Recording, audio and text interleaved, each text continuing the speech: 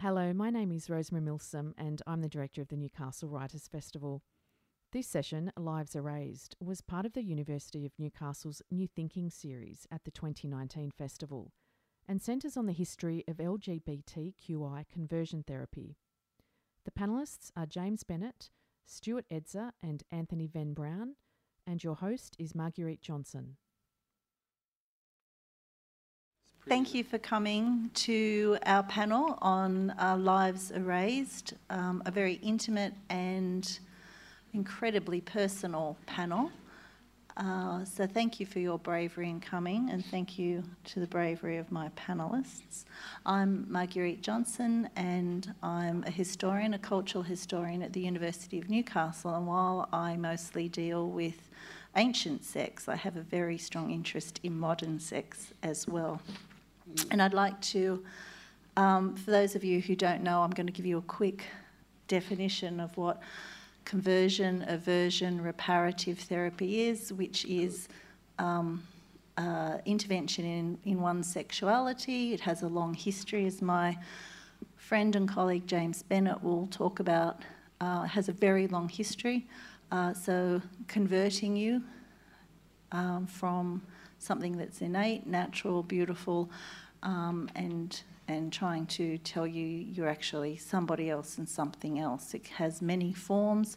It affects our community, particularly gay conversion therapy, but there's also trans conversion therapy as well. And I'm sure that Anthony and Stuart are going to elaborate on the different types throughout the hour we have. And it's received a lot of press recently, particularly with two memoirs, and both of them were made into films. You probably know recently Boy Erased, which was originally a novel based on an autobiography, recently a film, and The Miseducation of Cameron Post, a coming-of-age novel, as James likes to describe it, that's also been turned into a film. My panellists are James Bennett. On my left is a historian at the University of Newcastle and a graduate of the University of Melbourne. James's research includes transnational and comparative histories with a focus on Australia and New Zealand, labour history, medicine and sexuality, World War I and history through film. James's most recent publication is in the Cambridge Journal of Medical History, and it was concerned with the medicalisation and the demedicalisation of homosexualities in the 1970s, with particular reference to the practice of aversion therapy. So James is an archivist and takes a long time to actually get one pristine article out about the very complex history. So this is slow, beautiful, deep research where, and I also refer to James's research as research that has an activist element, because James's research has impact and he's telling stories that need to be told.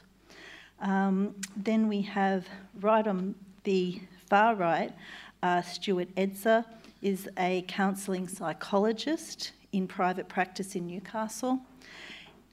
He has a generalist practice, but has particular interest and expertise in both anxiety disorders and LGBTIQ issues.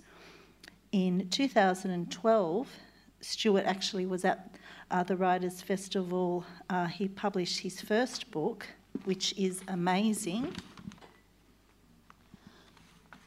Being Gay and Being Christian. You Can Be Both. And I've got too much stuff, haven't I? And so that book is still in press, and it has had extensive international coverage, which is fabulous for this story from an Australian perspective especially. And he has spoken regularly on this topic to both church groups and the wider society many times. He's an advocate for mental health issues and for greater acceptance of LGBTIQ people, and argued assertively in favour for marriage equality for Australia during the Marriage Equality Survey of 2017. He argues strongly against so-called conversion therapy and its acceptance in the community on the grounds that it is harmful, ineffective and philosophically wrong. He's a writer and blogger, so look him up, and also works yearly in the medical faculty at the University of Newcastle, teaching students counselling skills and on issues around the interface between homosexuality and clinical practice. He's putting the finishing touches on his autobiography. It's been hilarious talking to these two, Stuart and Anthony, who just sound like James and I. I'm nearly finished this book, I'm nearly finished this book. And I thought, this is disease that's everywhere. And he's revealed to me a sneak peek of the probable title, and it's going to be out next year, The Fight to be Stuart, How Sexuality Saved Me from Religion, which James and I cannot wait to read, and I'd assume Anthony Venn Brown can't wait to read either. So that was a lovely segue into the one and only Anthony Venn Brown, author of A Life of Unlearning. Now it's in its 3rd edition, and Anthony will be signing copies of the book available downstairs after this session. In a former life, Anthony Venn Brown was a high-profile Pentecostal preacher. Woo!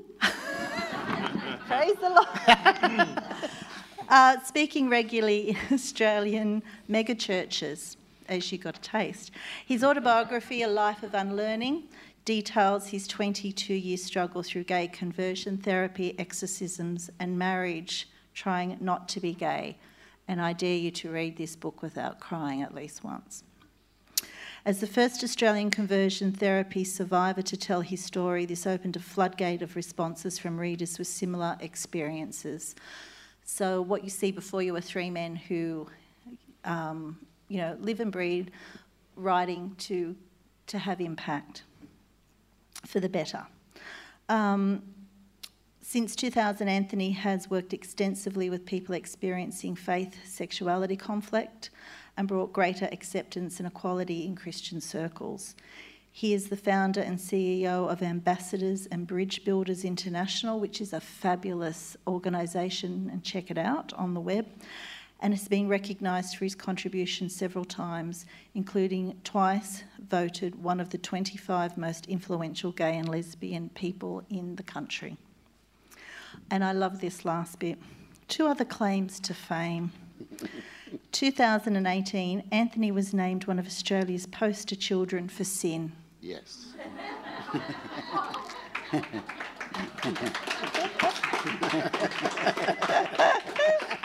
It gets better. By the infamous God Hates Fags Westboro Baptist Church. Oh, yes.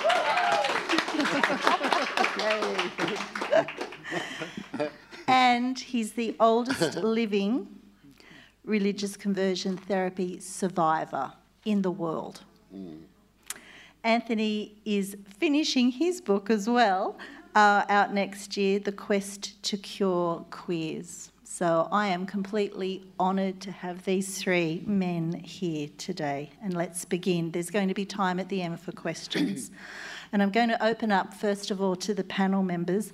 I'll begin with James, then Stuart, then Anthony, and I'd like to ask them how each of you became involved from different perspectives in this area of research and writing. And we'll start with James.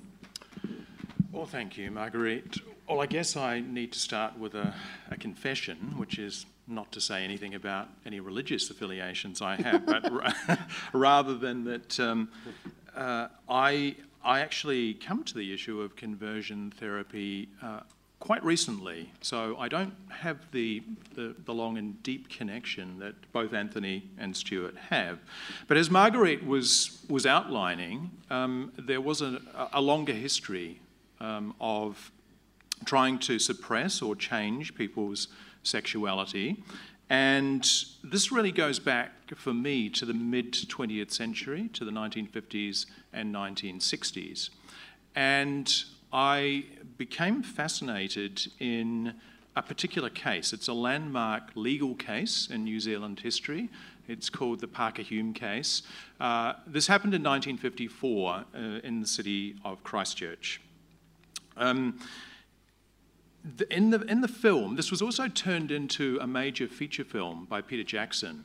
This is actually the film that really catapulted Jackson into, mainstream filmmaking. So before that, he'd been making these sort of cult films like Meet the Feebles and Brain Dead and so on. But Heavenly Creatures was really his first serious mainstream film.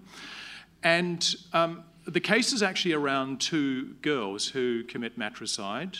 It's a murder, and they kill the mother of one of them.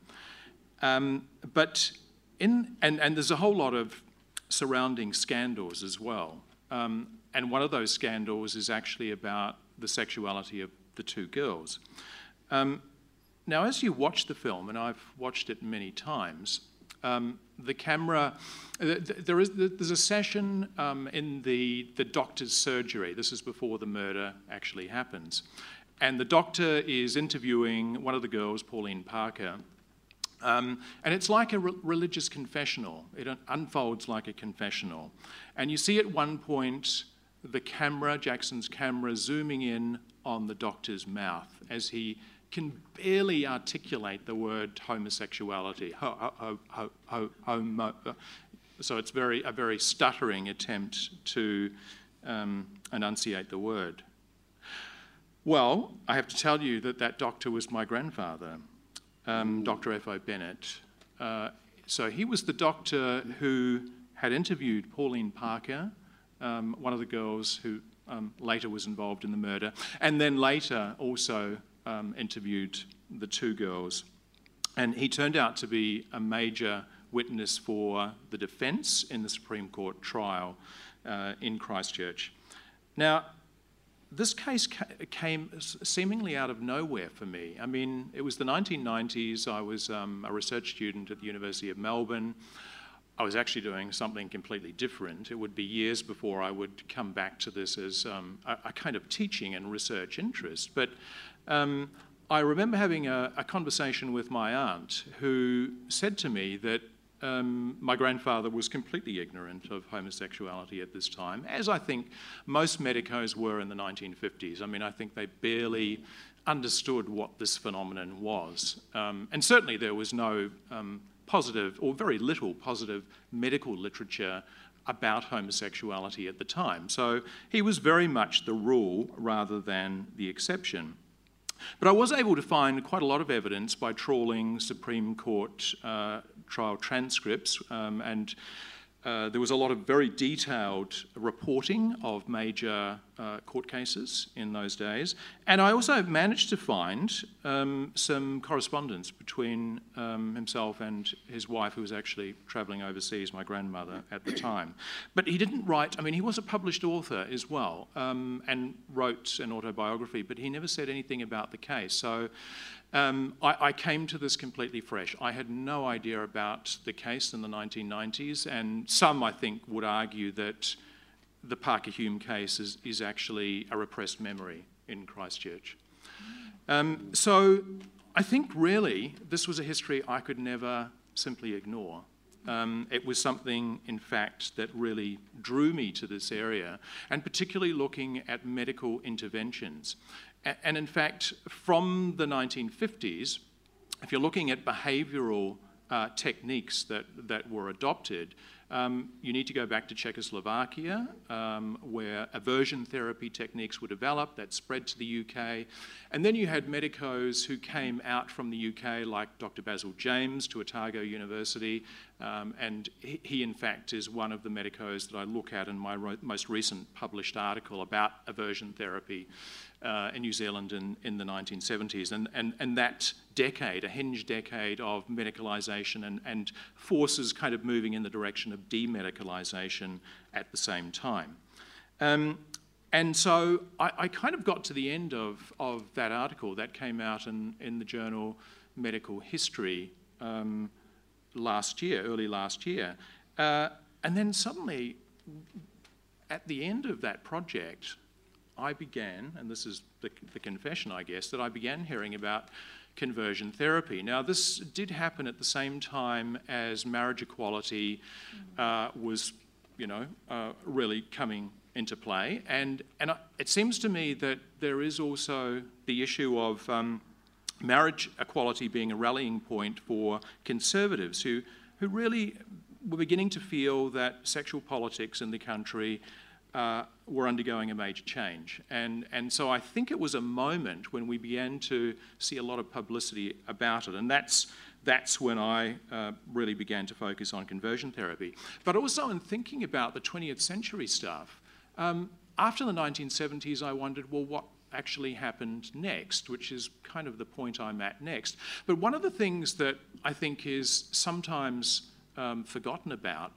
and this is a major landmark in gay liberation, the 1973 decision of the American Psychiatric Association to declassify homosexuality as a mental illness. Now, the majority of APA members accepted this, but there was a substantial minority who rejected it, and in fact, there were some who went to their graves claiming that this was a mistake, that it should never have happened.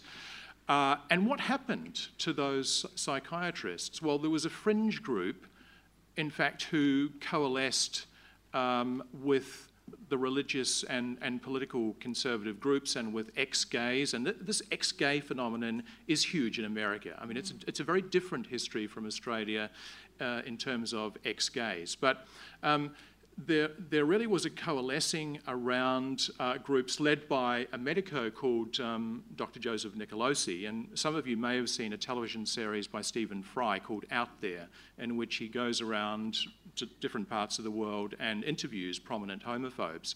And one of them is Dr. Joseph Nicolosi, this founder of reparative therapy. Fry is very smart and very witty, and I think it's quite a major moment in debunking all of this stuff. But I think the other point I'd make too about all of the medical interventions is that, and now we have a plethora of medical bodies in Australia and around the world who have denounced conversion therapy and other forms of therapy to try and change people's sexuality.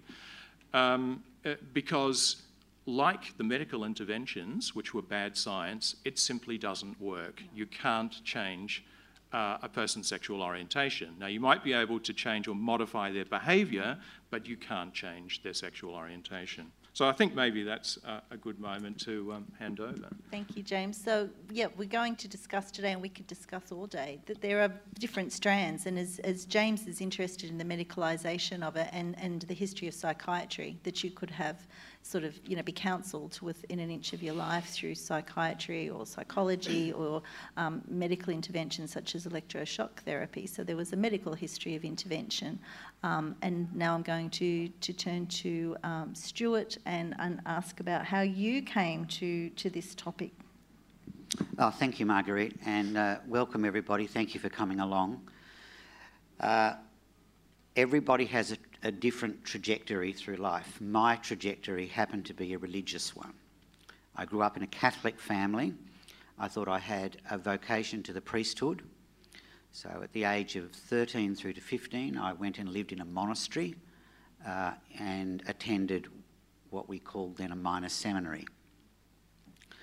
At the age of, in the year of 1975, I had returned to Newcastle, disillusioned with that kind of life and that calling, and I left the Catholic Church and got involved with the other side. I started off with the Methodists, and then they became the Uniting in 1977.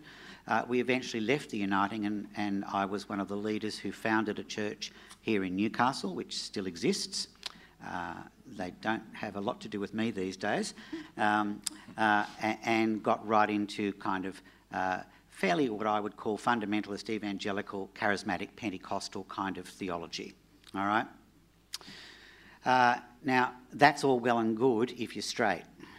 It's not so great if you're gay. And I was a young gay man who eventually, as a result of those theologies, which we may talk about in a moment, I became suicidal at the age of 20 and once more at the age of 30.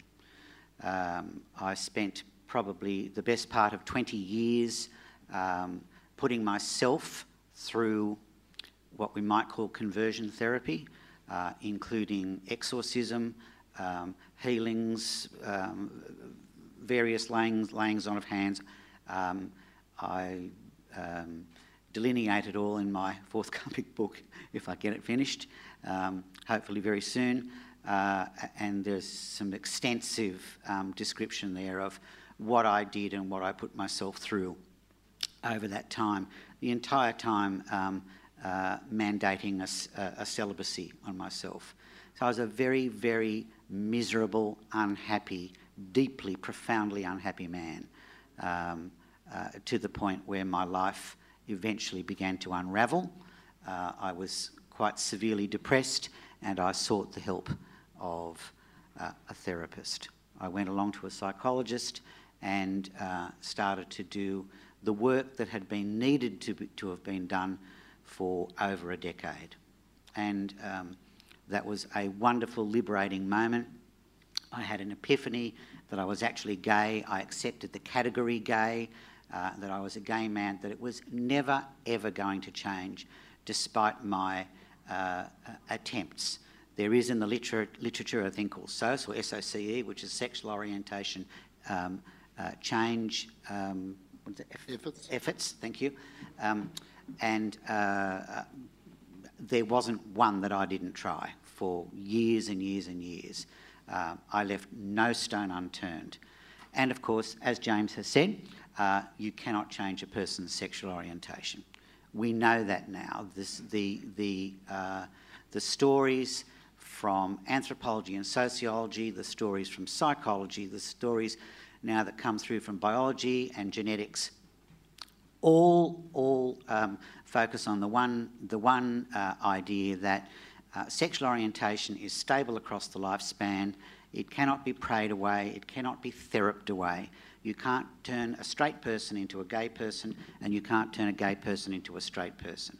Now, there are other little areas that we can talk about, like experimentation and all sorts of things, but the fundamental basic foundation is there and always has been. So gay people have been around since the time of recorded history. We've always been around. It seems like there are gays everywhere now. That's actually quite true, but we are no more in number than we've always been. It's just that these days society has moved on, and we realise that a person has no choice to be gay any more than my 3 straight brothers had a choice to be straight, or my eye colour, or my hair colour, or my height. It just is. So I describe it in my book and with clients and in writing as a psychobiologic reality. A psychobiologic reality. That's it. It's as real as a cup of water. It just is. All right, and there is no changing it. So clearly, once I became free in my own life and started to live an authentic life, and actually found some happiness, and then finally discovered love, I then turned my attention not only to my theology, which again we might have some chance to talk about, but also the idea of conversion therapy, which, as Marguerite described in my bio, I see as philosophically and conceptually false, in that it's based on the idea that a gay person is broken or is diseased or has an illness. So a broken person needs fixing, a diseased or ill person needs curing. Now, it's neither of those things. Everybody wants 4 things in life: to live a long life, a happy life, a healthy life, and a fulfilling life. Now, gay people are not precluded from those 4 things. We are able to live those 4 things as well and as extensively as any straight person can. So we don't need fixing. We're not a problem. We're not broken. And this has now percolated through society to the point now where we can come out so much more easily. Kids are coming out in school, which, you know, had I come out in year 11 or 12, I would have been crucified. These days, it's kind of part of the furniture. And so I became involved in the idea of conversion therapy and how harmful it is and how ineffective it is along those lines. So, thank you. Thank you, Stuart. The key thing is, I think, well, there's so many great takeaways from that, but the idea that people regularly say, well, because of the increase in gay rights and humanitarian rights and human rights, it's spreading and there's more gay people. And as Stuart says, no, there isn't. The world is a safer place for you to own your sexuality without fear of torture, murder, loss of income, and every other dreadful thing that happened. So it's a testimony to the changing of the world around us and society, not necessarily an increase, because, you know, you can't catch gay. And now turning to Anthony Venn-Brown, what brought you to this topic that's so central in your life in so many ways? Well, I guess we need to go back to the 1960s, but looking around the room here, half the room weren't even born, possibly. So, yeah, my journey began in the 1960s when I began to realise that I was same-sex oriented, same-sex attracted, but it was never called that then.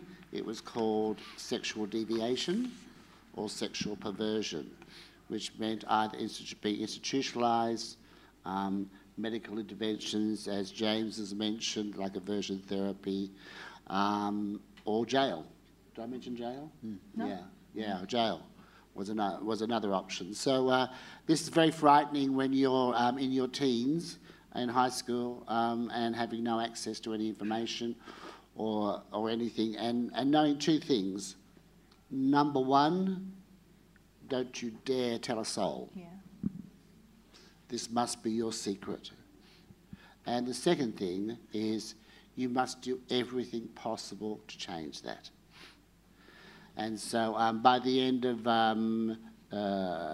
my final year at high school, I became so depressed trying to overcome feelings and experiences that I was having that I got depressed and attempted suicide, and then went to a psychiatrist, which was not a medical intervention, but it was he felt that I was going through a stage.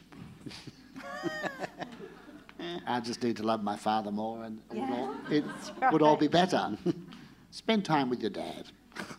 That's going to be nice and easy. So, but of course, when that didn't work, I turned to Christianity, and I thought that Jesus was going to be the answer, and that Jesus would forgive me of my sin, and Jesus would give me the power to overcome. And then that launched me on a journey there. In 1971, I was going through exorcisms in New Zealand with, well, top of the range. Like I had the #1 exorcist in New Zealand, casting demons out of me. So, you know, I went right up to the top. Only the best. Only the best, yeah. But he failed. And he was having affairs when we were in the church anyway. Moving on from that, then I came back to Australia and entered the world's first residential program in 1972 in Sydney, and was in there for 6 months. After that, I did get married and had 2 lovely daughters, one of which is here today. It's my lovely daughter there, Hannah. And so, you know, I became a very high-profile preacher. I was never an anti-gay preacher. You know, sometimes people suppress their sexual orientation. It comes out of them being very homophobic and very anti-gay. For me, that wasn't the case. But I was constantly reminded that I was gay. And you can read about some of those encounters in the book. But at the age of 40, I fell in love with a man. And when you're a high-profile Pentecostal preacher, you can't do that. No, that's a no-no. So I resigned from the ministry and came out. I began to live authentically as a gay man. But of course, this was not an empowering coming out. You know, I've heard Stuart talk about that moment where he said, I could use the word gay and own it. and not feel condemned by using it. And that's a very common experience for us, isn't it? You know, from religious backgrounds. And so this was not an empowering coming out because it was more a reluctant acceptance of my sexual orientation. My belief system and my sexuality were still unresolved. You never really accept your sexuality till you celebrate it. Not reluctantly accept it, like there's no other choice. And so it took a few years for me to get to that point where I found a resolution between my faith and my sexual orientation. And in 2000, I started a Yahoo group. Anyone remember Yahoo groups? Yeah. And that group was called Ex-Gay. And ex-gays at that stage was just starting to congregate together to discover each other. We hadn't found each other up to that point. And I just began using the internet. So that group grew to 400 people. And I was horrified by the stories I was hearing. Yeah. It was a support group, and I didn't know what I was doing, except we were all just telling each other how crap our lives were. And then when I had the strong sense that I should tell my story, which I did, that came out 2004, then that escalated that by 100 times because every day in my inbox were emails that made me cry, which began with "your story is my story." And they told me. So from that's how I got involved in this. And I have been writing, challenging, all that stuff since 2004, creating support groups. And another claim to fame is, how many of you have seen Boy Erased, the movie? A few of you, okay. The man who ran the Love in Action program in Boy Erased, at the end of the movie it says he's now living with his husband in Texas. I helped him come out. Oh, whoa. Yeah, so I had the privilege of working with John Smith and coming out, and he's now living with his husband in Paris, Texas, and I've been there. And I've ridden in their convertible.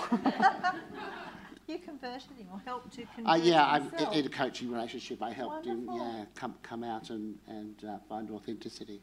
Yeah.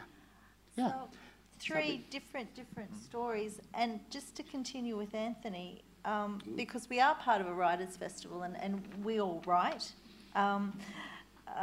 your autobiography is called A Life of Unlearning. What does the title mean, and is it connected to conversion therapy? What did you unlearn? Right. Well, it's interesting that the title, A Life of Unlearning, came right at the end. I think I was going to call it Rebel Preacher Gay One Man's Journey. Glad you didn't. Bit cliched, isn't it? Oh, it's fabulous. But I had a first draft editor, and as I was getting towards the end, you know, when you sit down, and we're very privileged to spend time reflecting on our lives and put it out there and being able to observe it, that I got to the end and I thought, well, you know what? I feel like I've just spent my whole life unlearning everything I've been taught about myself, about God, about life, and my first draft editor said, that's a great title for a book. Yeah. And that's, yeah. Thank you. And Stuart, continuing on from this sort of theme, and you spent a life of unlearning as well. Indeed.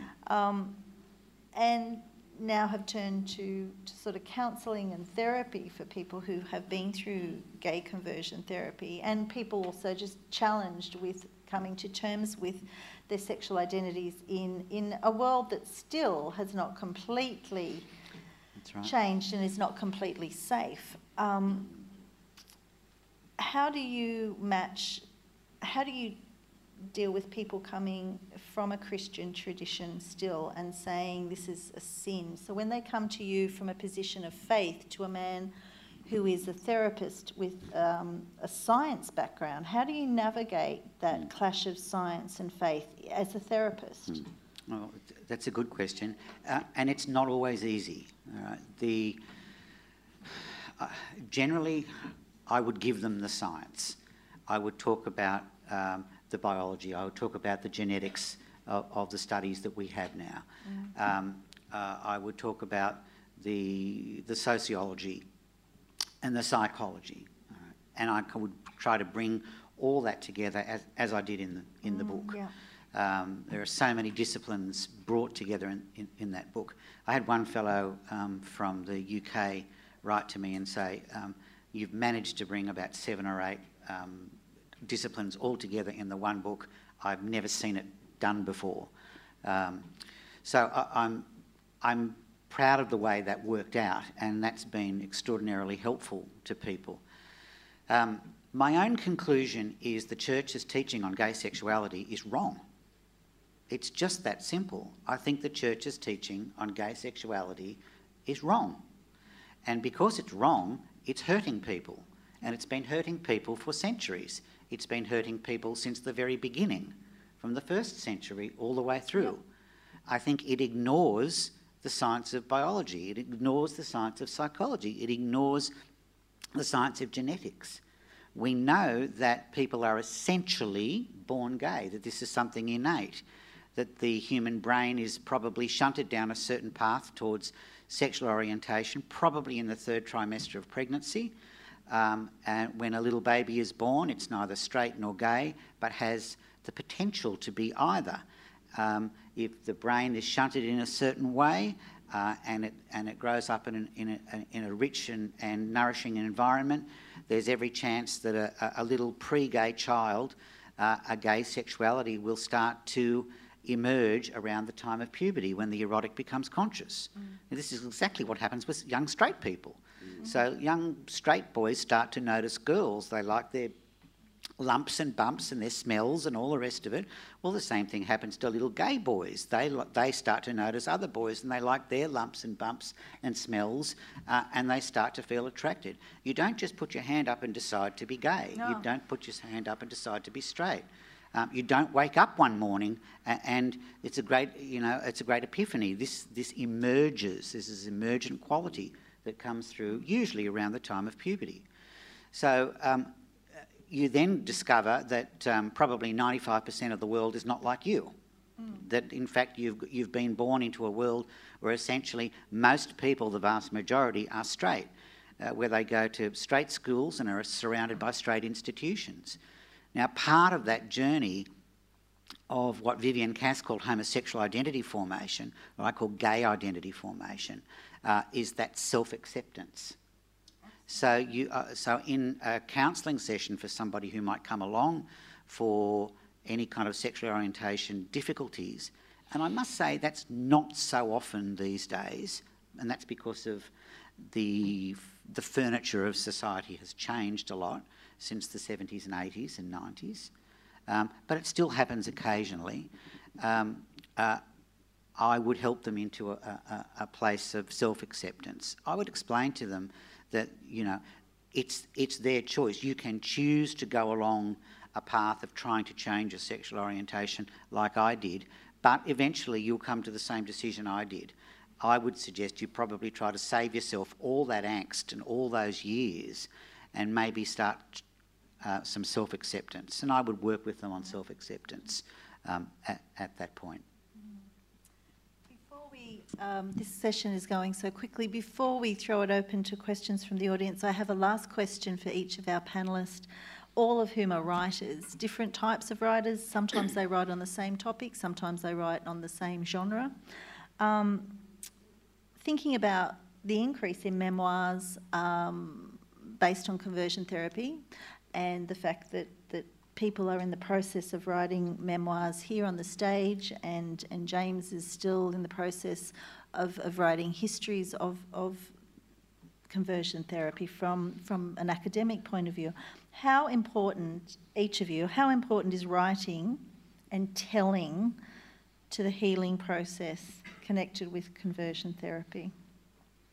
So we start with James, then Anthony, then Stuart. Yeah, well, I think it's a great question, and actually I'd like to draw on something that Anthony mentioned in a paper of his that I read, and I think the point was that the thing we most have to combat is ignorance, and I think stories are so important in combating ignorance.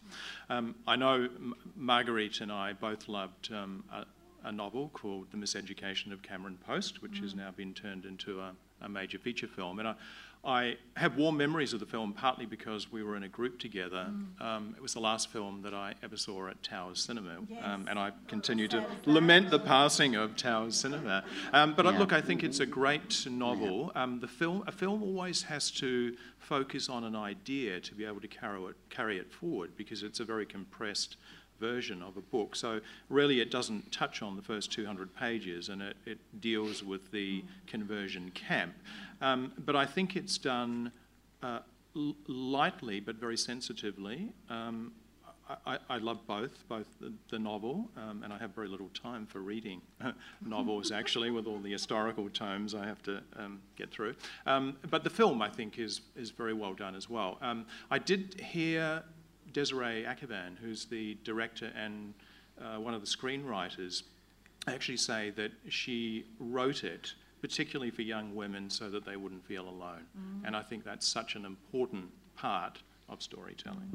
Absolutely. And James and I were talking about it again last night, and pointed out that, you know, people have said there's 3 teenagers in the end of film and book in The Miseducation of Cameron Post who just get on the back of a truck and hitchhike into nowhere.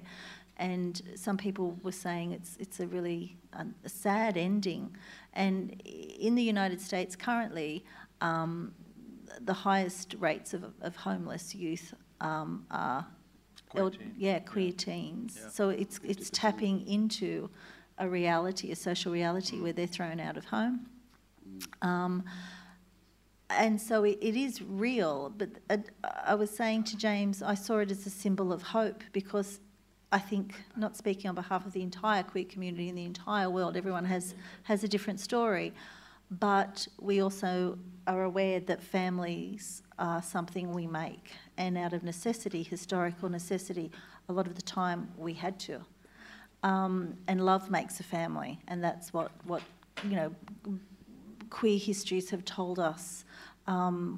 Whether it's you know, all of the diasporas all over the world, of the young,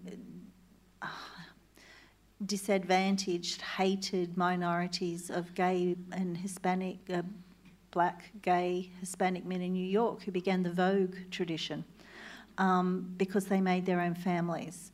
And I love to think of the end of you know, that film and that novel as they're going out and they're going to make their own family. It's terribly sad that maybe they break forever their blood families, but we know how to make family. So I saw it as really positive in its sadness. Anthony, how is writing healing? Writing's not healing. Right, people will often ask, you know, was it therapeutic? Was it cathartic? Yeah. And I have to say no. In fact, it's re-traumatising. I did the stupid thing. I've done 3 editions, and written from page 1 through to, you know, every time. Yeah. And so I'm very aware of the emotional toll. Yeah. Of revealing your soul too, and you know, one of the things that many of the emails from readers begin with is, your story is my story. Yeah. And up until 2004, there wasn't a story available like that in Australia. Right. And so the second thing they say is, thank you for your honesty. Yep. That's the second common thing that people say.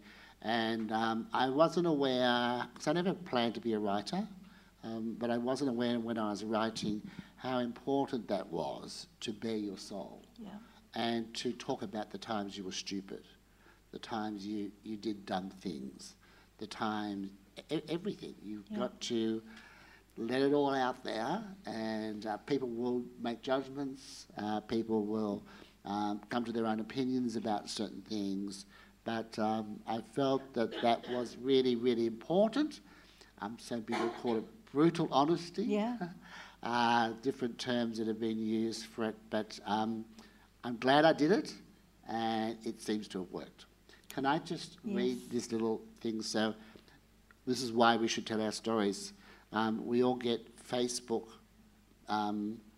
friend requests. I get them from big ladies with big boobs. Me too. You get them too, right? Yeah. Who's got big boobs? Regularly. Facebook friend requests from ladies with big boobs. Is it a group or individual ladies with big boobs? It's spammers. So I just don't add people automatically. I have this little cut and paste, which says, look, if we've got mutual friends, I just add them. Yes. Yeah, but Right. if I don't know who they are, I check. So I say, oh, look, I don't just add people automatically, but if you'd like to let me know why, Yeah. then I'll consider it. So I got this response back from a guy in the US called Matt. He said, I just wanted you to know that you're an inspiration to me. Reading A Life of Unlearning assisted my mental health and acceptance for myself in a tangible way. I used to be on 6 antipsychotic drugs. I'm now on only 1 mild antidepressant. Thank you. It truly did help. I've always been taught that God hates me. I made a lot of friends in conversion therapy. Out of 40, only 6 are still alive. Yeah. 1 died naturally, the rest suicide. Your book gave me hope and let me see a truer Christ. This is why we must tell our stories. Stuart? Sorry. No. It's powerful and it's strong, and it's why it's so important to be here and to keep going. And the sacrifice Anthony made in writing the book, we often think of things that are traumatic to the people who are receiving them. We very rarely think of how traumatic it is for the people who produce them. Stuart? So for me, it was interesting. In 2012, when I published Being Gay, Being Christian, a lot of readers wrote to me, and the various book launches as well, came up to me and said to me, I've read your book, I loved it, it was really, really, really good, but I especially loved the bits in it where you talked about your own personal life, that you peppered all the way through the text. You really should write that out properly one day and flesh it all out for us, because we think it would be incredibly interesting and really, really helpful. And I would say, thank you very much. And inside I think, no way. No, I'm too young to write an autobiography. Not enough. I haven't climbed Mount Everest. I haven't, swum the Amazon or anything. But you have. Indeed. In another way. Indeed. And I changed my mind eventually, as I was saying down in the green room on my honeymoon in New Zealand. I decided to start the work and to try to write a warts and all version of my story, what happened to me, the difficulties I went through. Now, like Anthony, I found it a very, very challenging thing to do. I knew I wasn't going to be writing science for a change, which was so nice. And that I could kind of go back into my own style. But I found it very, very challenging to kind of trawl over every little aspect from boyhood, right through to where I am now, and how I was feeling, and the emptiness, the fear, the depression, the suicidality, the worldview that I used to have then in kind of, evangelical charismatic Christianity and all that sort of stuff. I had to kind of rethink it all on this side of of that line, and look back at it and make sense of it from now.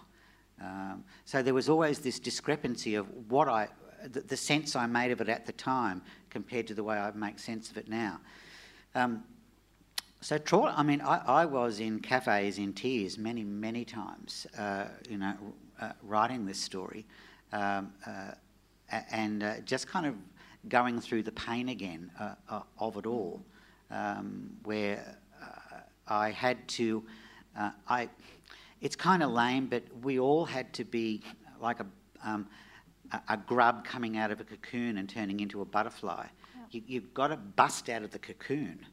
And that's really, really hard work when you're told that this is the exact thing that God does not want you to do. All right. So it's been a difficult process. That's why I'm toying with the idea of the new name as The Fight to be Stuart, because it was a fight. Yeah. It was a fight. I had to fight myself and fight God, but I also thought I was fighting demons and principalities and powers and the rulers of the world of this darkness and all the rest of it, which we all personalised. I went into personal helplessness like we all do. I think there's learned helplessness in these conversion therapy stuff, and we can talk about it some other time. But to tell the story, I think there is a place out for everybody that listens to this stuff and hears these stories that says, look, that's my story, or I know somebody, or my brother, or my cousin, or my sister has been through this. Yeah. I think people want to know, and that was the overwhelming feeling I got when I wrote Being Gay, Being Christian. We want to hear your story.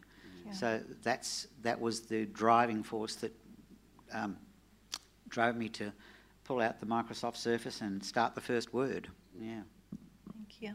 So I feel like I've been part of something incredibly special and precious this morning, and I'd like to extend it even further and share it with you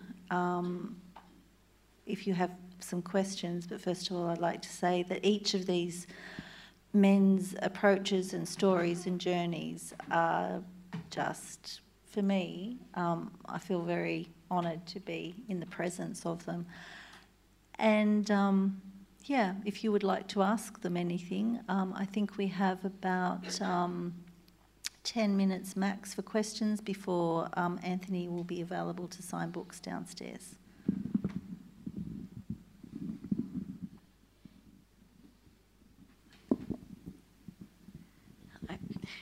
Thanks. I just wondered if any of you would like to make any comments or observations, maybe sociologically or even theologically, on what seems to have been the death, the implosion, the I don't know what, of ex-gay ministries sort of publicly with the, Exodus apology, et cetera, just really what you make of all of that. Okay, I just prompted, you should do that, Stuart said. So I developed a strategy from about 2000 on, which was to get people to tell their stories, to counteract the misinformation, to challenge the claims, etc., etc. So from 2000 to about 2000 to about 2010, I think it was 2010, we announced that 2/3 of the ex-gay organisations had closed down. And I was very privileged to also be at the final Exodus conference in Irvine to hear Alan Chambers, the president, say, we're closing our doors, it's over. And there has been there's been a shift in society. I mean, all the big corporates have all got diversity inclusion programs. In sport, there's pride games, so when we have Christian conservatives still proclaiming that homosexuality is a choice, you're broken, all these things, it's not ringing true with people because they have brothers, sisters, aunts, uncles, sons, daughters, work colleagues who are gay, lesbian, trans, intersex, bi, and they don't have three heads. I think added to that, the personal stories of people who have been through ex-gay ministries, it doesn't work. So, you know, the wheels always fall off. You can put all this effort in for years and years and years, but down the track, inevitably, invariably, the wheels fall off. It doesn't work. So the thing was always, it's like Yeats' poem, you know, it can't hold at the centre. The thing's going to implode, and it did. I should mention the new book. Yes, please. Yeah. So I'm working on a current book which is called The Quest to Cure Queers, which is a history of attempts to change people's sexual orientation, which begins in the medicalisation and goes through to the religious. So we're breaking that down, and it's a fascinating history. And I'm giving it a historical perspective because I've actually lived that entire time. Thank you very much for sharing your stories with us. It was really powerful. So as a historian in training, I have a pragmatic question for you, James. So obviously the theme of this session is lives erased, and you mentioned that your grandfather was really ignorant to sort of queerness. I'm wondering if at all homosexuality, queerness was sort of mentioned in media coverage of the particular case that you focused on in your in this article. That's an interesting question, Hone. I think to a large extent the media really struggled to even use the term at the time. I'm trying to remember back now to particular parts of the media. I mean, of course, there were sensational tabloid rags like The Truth. I mean, New Zealand had its own version, which was actually more rabid in some ways than the Australian Truth, believe it or not. And certainly in later periods, they went targeting politicians who were even thought to be gay or lesbian. And certainly in the 1970s, when I'm looking at that era of medicalisation, demedicalisation, some of the scandals that the Truth newspaper get into, and here I'm thinking particularly about politicians. Marilyn Waring, I think, was one of the principal targets. Astonishing to read from our 21st century perspective. But I think in the 1950s, we are looking at an even different period when it really was, like a lot of the medicos, including my grandfather, struggling to really understand what this phenomenon was at all. So, yes, it was, but sometimes in very coded ways as well. So you kind of had to read between the lines. And before that, even more so. Yeah, thanks for sharing your stories. They were incredible. I just want to preface a little rant with the question of where do we go from here? Because I feel like there's a lot of talk in this panel about the past and what's happened, blah, blah, blah, which is obviously profound and really important. I also think that in sort of the aftermath of the marriage equality and everything, I feel like the fight for equality, even in general day, sort of has faded in a weird way. I feel like I came out only in this decade, and the aggression that I got was like unfathomable, and which was shocking because I wasn't in a religious family. I wasn't like, it was all of these things that were really surprising, given that I was like, woo, everything is liberated, and I'm surrounded by all of these stories and this personal sort of growth. However, there's still something. I remember after the marriage, the yes vote happened, someone came up to me and was like, you should be so, like, everything should be great for you today. And I was kind of like, oh, well, you know, it's 2017 or whenever it was, and there's still, why is this even happening? Why was the vote only 63% yes? Like, yes, it's exciting that this panel is even happening. However, like, where do we go from now? Can I quickly? You go. I think you're absolutely right. the fact that the marriage equality occurred such a short time ago, and I think research is already kicking in about how traumatic that was for queer people across this country, their children, and let me tell you, I know that, their children, their parents, their brothers, their sisters, and the fact that our lives were reduced to a postal vote, to me, is something that is still unfathomable, that was our lives' worth, that someone was voting on whether or not to give us the right to love someone and declare that love and have it acknowledged. And I think you're absolutely right. We have come so far, but the fact that only one state in this country has banned conversion therapy, and it exists in every other state, uncontrolled, unpoliced, and there is no legal parameters around it, similar with abortion in New South Wales. If something exists in a legal vacuum, it's a very dangerous place to be, because it can go either way. And James and I were chatting recently about the idea that conversion therapy is becoming more sort of virulent again. It's raising its head and it's focusing on the trans community. Possibly, we were suggesting, because there's been another victory, which is marriage equality. So then the campaign has to become more aggressive.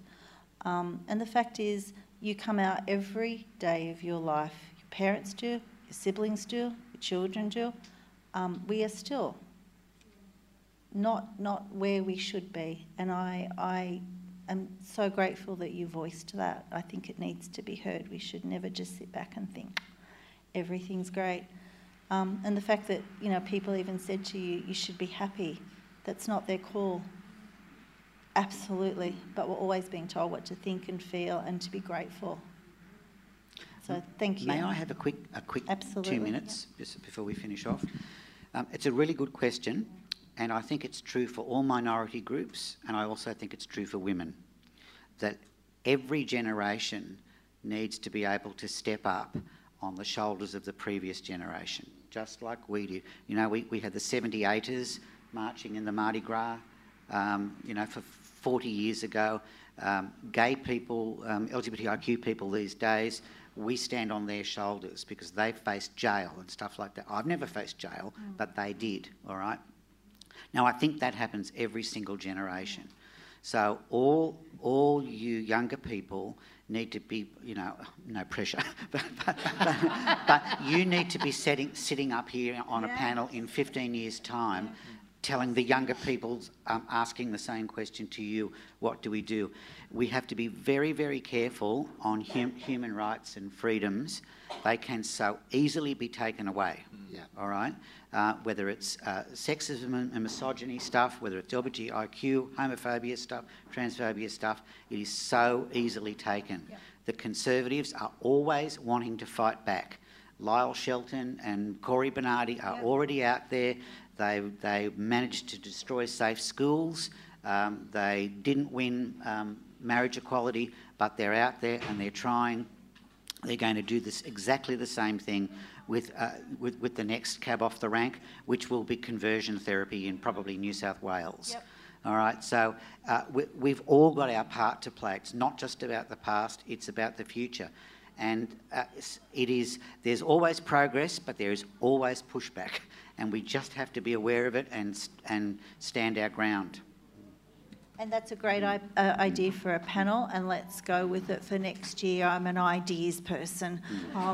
Let's make it happen sooner than 15 years. And I'm sorry, but we're going to have to wrap it up. But our three speakers are available to talk to now and to meet downstairs, and thank you. I hope you enjoyed listening to this conversation from the 2019 Newcastle Writers' Festival. Save the date for next year's festival, April 3 to 5, and follow us on Facebook for regular updates.